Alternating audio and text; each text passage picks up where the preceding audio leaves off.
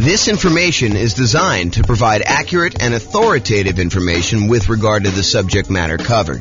It is offered with the understanding that the presenters are not engaged in rendering legal, accounting, or other professional services.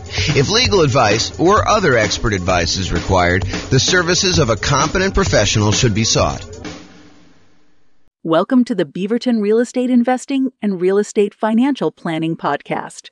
Learn all about investing in real estate in Beaverton, Oregon, with a combination of real estate financial planning and modeling with numbers specific to Beaverton, plus syndicated, more generalized recordings of live and pre-recorded real estate investing classes, not all of them specific to Beaverton.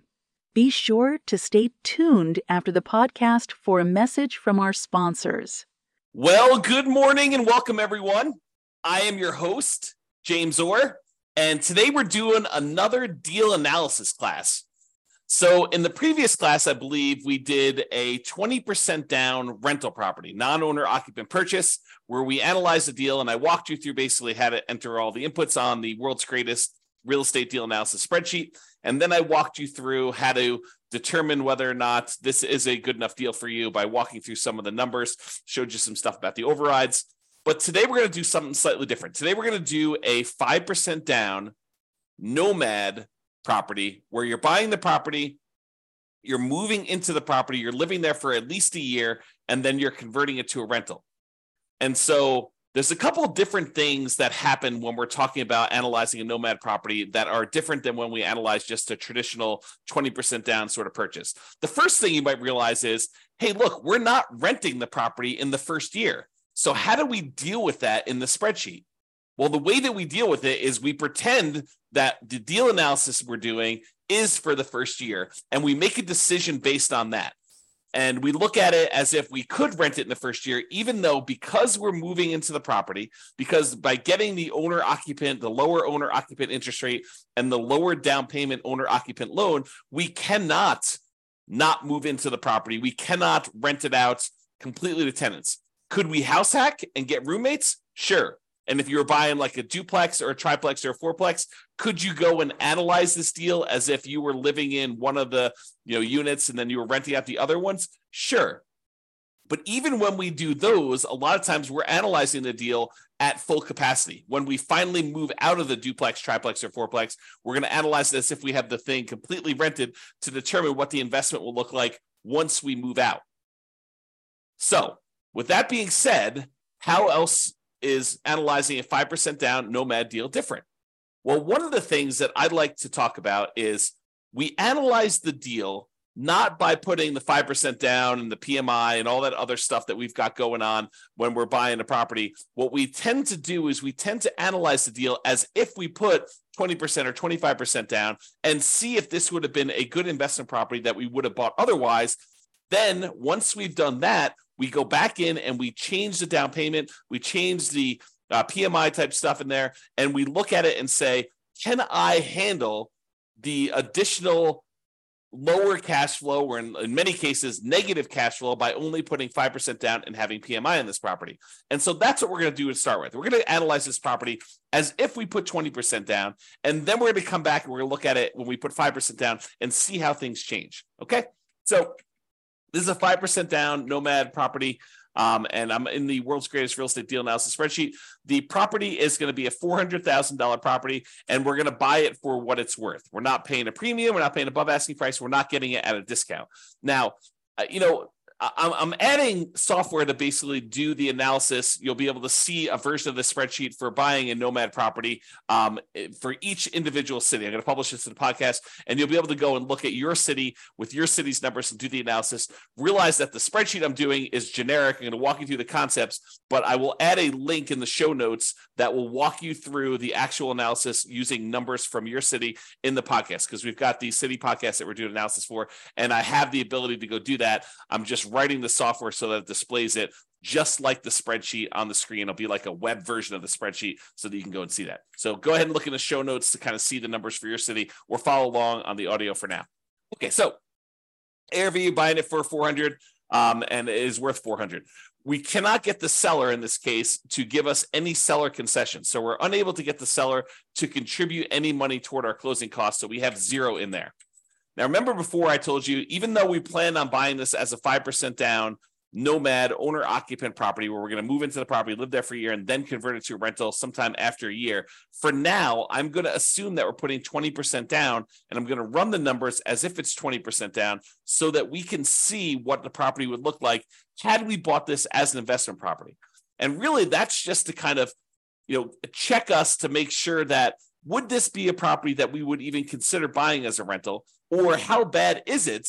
And then when we switch over to 5% down, we could see just how much worse it is when we only put 5% down, okay? Because what tends to happen is the numbers tend to get a little bit worse when we put less down in terms of like cash flow and stuff like that, okay? So 20% down there. I'm also going to assume for a moment that we're only going to pay the 1% approximate in closing costs in order to close this. So since it's a $400,000 property, we're saying it's about $4,000 in closing costs. However, once I go and I switch this over to 5% down, or maybe even before I do that, I will show you what buying down the interest rate looks like so that you can see the impact of that. And I think that for a lot of folks, if they have the extra money, that is a viable solution to improve cash flow. Remember, we talked about the 88 strategies we have to improve cash flow. One of those strategies was to actually buy down the interest rate. And so I'll show you how those numbers impact things and how it impacts the total cumulative negative cash flow we might have, the total amount we have invested, and then our returns. Okay, so for now, we're going to use 1% closing costs. We're not going to buy down the rate.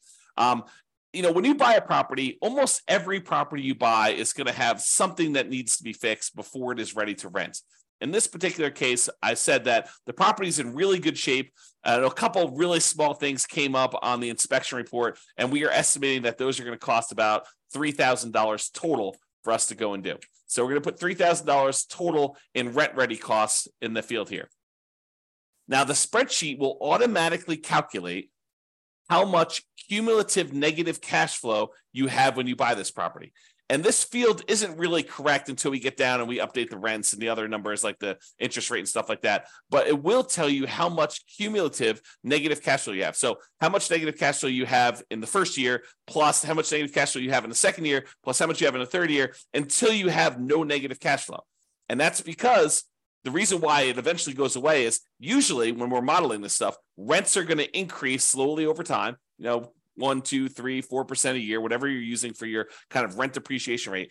And your taxes and insurance are going to usually go up a little bit, but your mortgage payment on your property is usually fixed, such that the more time that goes by, the bigger the difference between what your income is on the property, that rent that's going up a little bit each year, and the expenses you have on your property, because a large percentage of those are fixed. That mortgage, principal, interest, part of the payment becomes fixed. And so the cash flow tends to increase in your rental property over time, such that if you had negative cash flow, eventually that negative cash flow goes away. And so we add up the cumulative negative cash flow you have on this property until your cash flow becomes positive, and at which point you don't need to worry about it anymore. But what we do is we use that number as part of what you really should set aside when you invest in the property, and you determine how much you need to set aside in order to make that investment prudently. So not only do you need your down payment, not only do you need your closing costs, not only do you need reserves on your property, but in addition to that, in order to make your investment conservative and prudent to make it, then you should also set aside the cumulative negative cash flow that you have on the property. That way you have it. And when you have the negative cash flow with each month or each year, you could just pull from that account knowing that you decided to have negative cash flow instead of putting more down. Because you could have put more down and got rid of this, right? If we had put 25% down, well, we still have $3,000 negative cash flow instead of the $10,000. If we put 30% down, you'd have $222. If you put 31% down, you wouldn't have had any negative cash flow at all. So what we're saying is, look, if we had put 20% down, I think we had $10,000 negative cash flow, or we could put down a lot more. So the difference would be we could put down $80,000 as a 20% down payment, or we could put down $124,000, $44,000 more, and not have the negative cash flow. So the question for you then becomes, and this is sort of like a question to think about for yourself, do you want to put $10,236 aside as the cumulative negative cash flow that you know you're going to need to pay on this property? until the cash flow is likely to go positive. It's possible your rents don't go up as fast. It's possible your expenses go up a little bit faster with inflation or something like that. But this is a good estimate of how much negative cash flow you're likely to have in this property. Could you put the $10,236 aside, or would you rather put $44,000 more down? $10,000, $44,000. Which would you rather do? And that's the question, right? Because the negative cash flow is really a deferred down payment. If you had put more down, you wouldn't have it. But in this case, we're choosing to put less down, and we're choosing to accept this negative cash flow. And you'll see that comes up again when we put the 5% down, because when you put less down than 20%, it becomes even more negative. Okay. For now, though, I'm going to just kind of keep this here because it's actually technically not this negative. You'll see here in a second. Then this shows you like the total amount you have invested, the closing costs plus the down payment plus this cumulative negative cash flow plus the rent ready costs in order to purchase this property. It shows you that you'll need to have about $97,000 or so to do that. Calculates that you're doing a $320,000 loan, buying a $400,000 property, and we're using the 20% down for now. Interest rates right now for about 20% down are somewhere in the 7% range. You can go call your lender and get that rate. We have a whole class on how to do that. And then the term, we're doing a 30-year loan, 360 months. For now, because we're putting 20% down, we don't have any PMI. So I'm going to put 0 for PMI. When we put 5% down, I will change this and I'll put in a number for private mortgage insurance. Remember, private mortgage insurance is insurance that you pay to protect the lender in case you default because you put less than 20% down. If you had put 20% down, they wouldn't ask you for it, okay? But because we're putting less than 20% down, you've got that. And then PMI would drop off when the loan to value became 80%. Now, monthly rents. So the monthly rent of this property is $2,850. So we put that in there. Now you can see that because it's $2,850, the cash flow on the property is slightly positive, and we no longer have any cumulative negative cash flow. So, I'll go through these other expenses, but the question I'm going to ask you is, look, this is a property that if you had put 20% down, it has the tiniest bit of cash flow.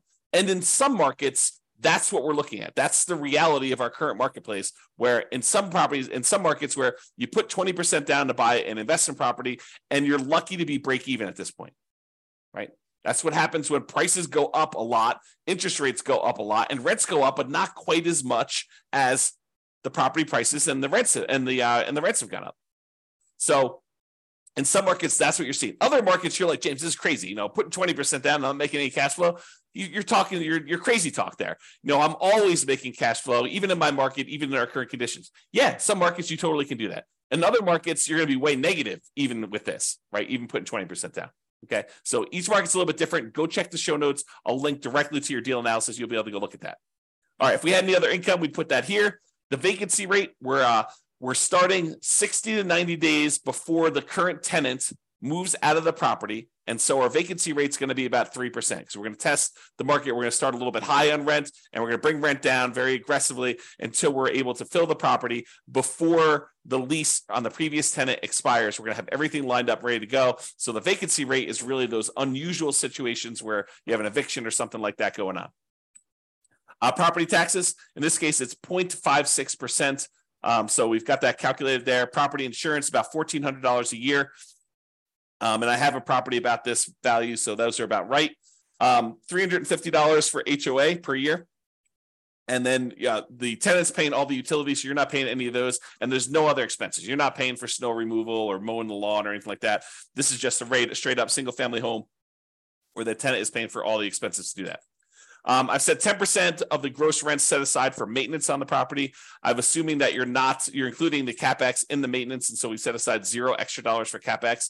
This is probably not reality. You probably should be setting aside additional money for CapEx in your property. And so you probably should use the CapEx spreadsheet that we have to estimate what your capital expenses are going to be based on the property and when you bought it and how old everything else is. That's what that advanced CapEx spreadsheet does for you.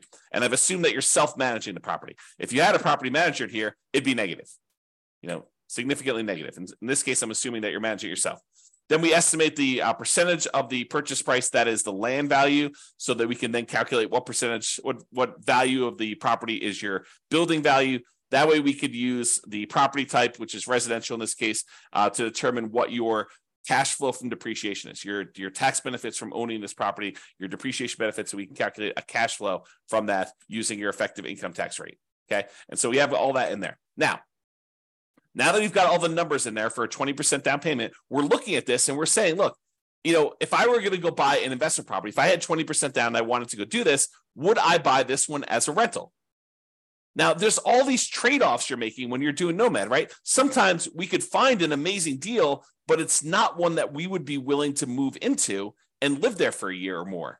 So you maybe could go find a property in like a rougher neighborhood or a better cash flowing neighborhood, a neighborhood that is not one that you would be willing to move in with you and your family for a year or more, and you could get improved numbers. But because we're doing Nomad, and maybe this isn't as nice of a property as you would like to ideally live in with your family, but it's sort of a compromise between the really nice properties that you would love to live in with your family versus the probably rougher neighborhood, rougher property that you would buy as an investment property. And because we're trying to merge these strategies of you're living in a property for a year and then you're converting it to a rental, we're sort of meeting in the middle. We don't want to go buy a property that would not make a good rental just because it's a Nomad property, nor do we want to go buy a property that's so rough that we're afraid to live in the property. You don't want to do that. You probably don't want to rent that to someone either. But the idea is you want to kind of like hybrid these. And so a lot of times we're looking at this property and we're making compromises.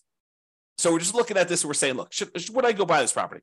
Well, it's got $21 a month in cash flow.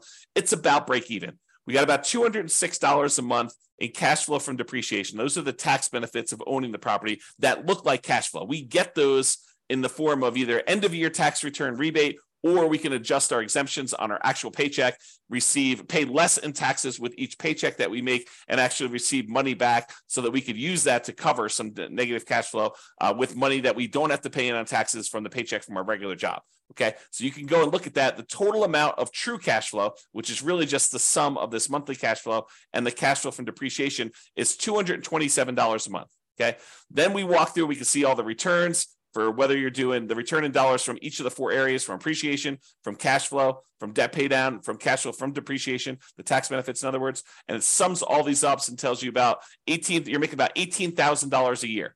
The total return on investment is about 20.66% if we ignore reserves.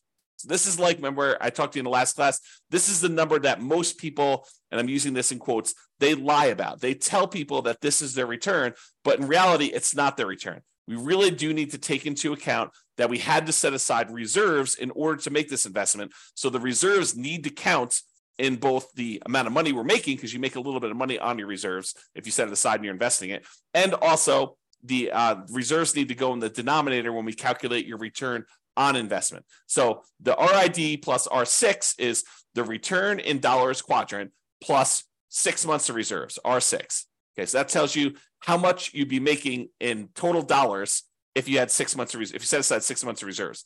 This one tells you return in dollars quadrant plus R12, which is 12 months of reserves you set aside.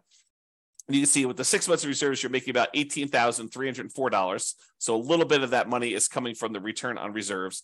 And then if you put aside 12 months of reserves, it's $20,608. So you could see the total amount increase a little bit more to account for the return you're earning on the reserves. Now, when we look at the dollar amounts, either the $17,974, the $18,304, the $20,608, the returns we're getting with no reserves, 6 months reserves, and 12 months reserves, and we divide by how much we had to invest in order to, buy this property, you can now see the total return on investment when you don't have reserves, when you have 6 months reserves, and when you have 12 months reserves. So when you don't have any reserves, it's 20.66.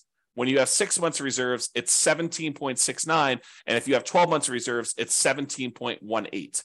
And you can get a feel for the overall returns you're seeing when you're doing this. So you're looking at this property and you're saying to yourself, okay, would I buy this if I had 20% down? And you've analyzed all the deals in your marketplace and the ones that you would also be willing to move into, which is sort of the criteria for doing Nomad. You're like, yes, this is the best deal that I can find in my marketplace right now with the current market conditions and the current interest rate. And so this is the best that you found. That's the sort of criteria that we have, and it's available. I think I might pursue this. Okay. Now that you've decided that this looks like a good enough deal, it's the best one you've seen, it's the one you're really going to pursue. Now we go and we look at putting 5% down, and we determine, are we willing to stomach this extra negative cash flow? Are we willing to deal with this? Okay, so now we're going to go through, we're going to make some adjustments. Price is the same, purchase price is the same, still not getting any seller concessions from the seller. However, we're not putting 20% down anymore, we're putting 5% down, okay? So that changes it. Before we were at $80,000 in down payment, now we're only having to come up with $20,000 in down payment. Still have 1% in closing costs, about $4,000. Still have that $3,000 in rent ready costs because we're trying to do the get the property ready to rent, has some repairs that needs to get done. Now our cumulative negative cash flow, before it was I don't know, 10. Oh, actually, it was zero when we put 20% down because we increased the rent. But when we had the rent lower, it was $10,000, which really isn't relevant here. But in this case, it's $15,000 negative, right? If we had put, let's see when it goes away.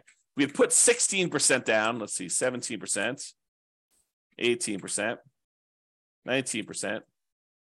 Oh, so it's literally at 20% is when it goes away. So if we had put 20% down, we'd put $80,000 down, we wouldn't have any negative cash flow. But in this case, we have $15,000 negative cash flow.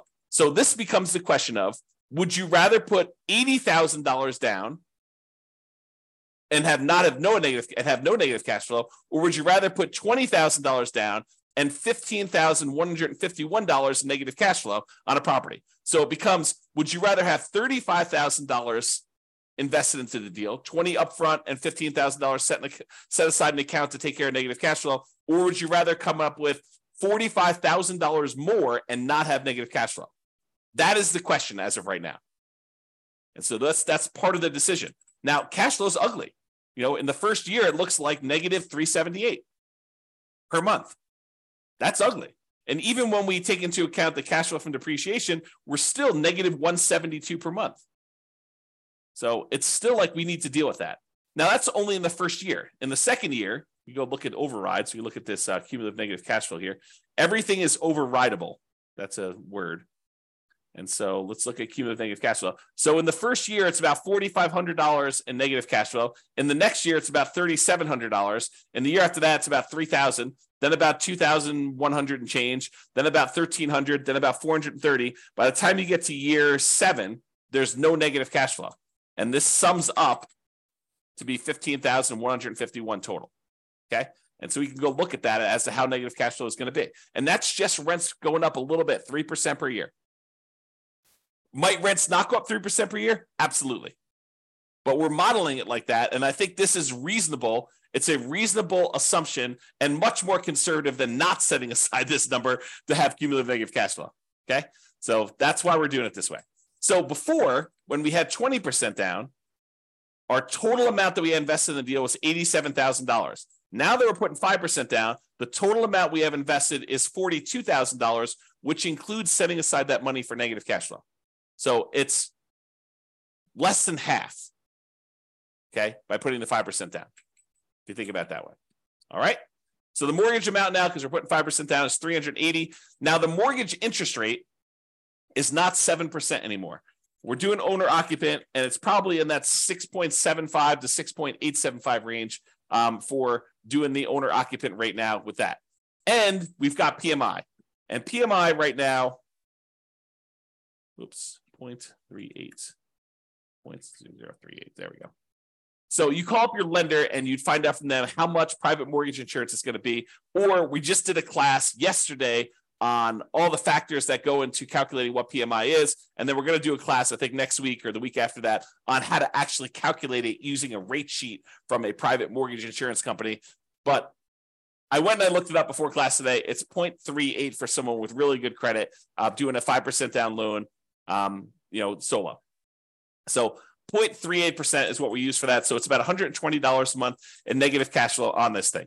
So now our negative cash flow is a little bit higher than it was before because we changed the interest rate and now we have this PMI. And PMI is a factor in calculating the thing. So these numbers are now, I think before it's like $15,000. Now it's like $18,636. Or if you look over here, negative $467 a month or negative $261 if we take into account the depreciation, cash flow from depreciation.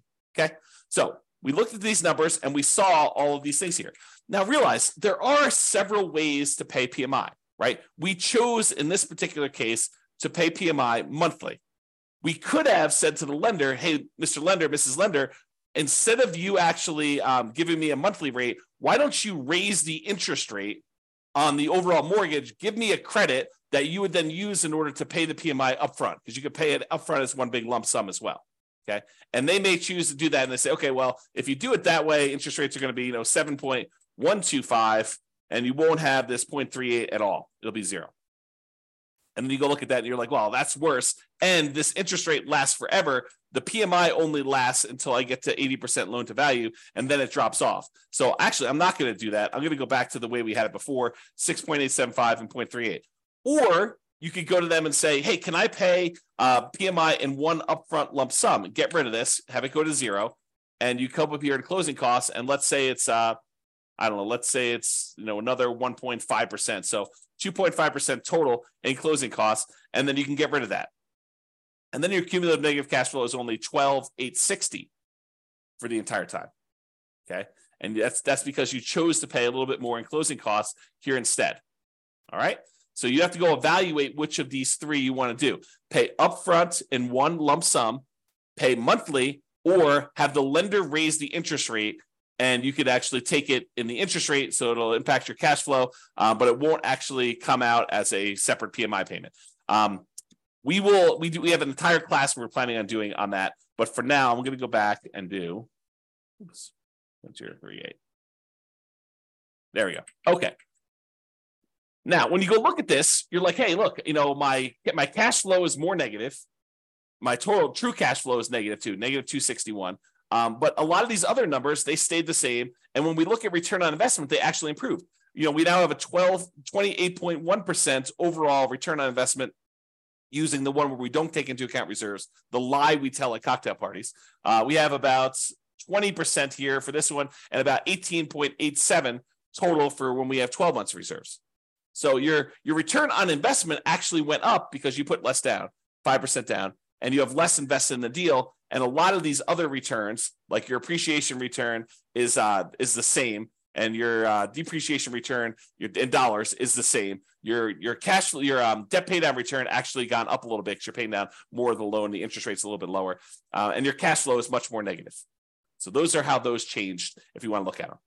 So you have to decide, can I stomach negative $261 a month in negative true cash flow?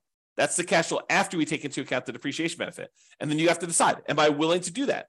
If I put 20% down, I'd be about break even. Now I'm negative 467. And I had to set aside this $18,636 in order to handle all of that negative cash flow for the entire time. You have to decide if you're willing to do that. Or one of the other things you could do is you can come in here and you can say, look, I'm going to actually buy down my interest rate. I'm going to come up with 4% more here. 3% more in closing costs. I'm going to buy down my interest rate. And I checked before the webinar here. And for 3 points, you could buy down your interest rates for a 5% down owner-occupant loan to 5.625. Still got PMI, but you're basically able to do that. Well, that changes your negative cash flow to be negative 158. So if you come up with 3% more down to buy down your mortgage interest rate, that changes the amount of cumulative negative cash flow you need to set aside to only $3,341. And your negative cash flow per month is only negative $158 a month because you put that more down. And the total amount you have invested is this $42,341. So it's similar to the amounts you had to set aside for this cumulative negative cash flow, but now you're choosing to take that money and you're choosing to invest it in buying down the interest rate. And that significantly improves your overall returns.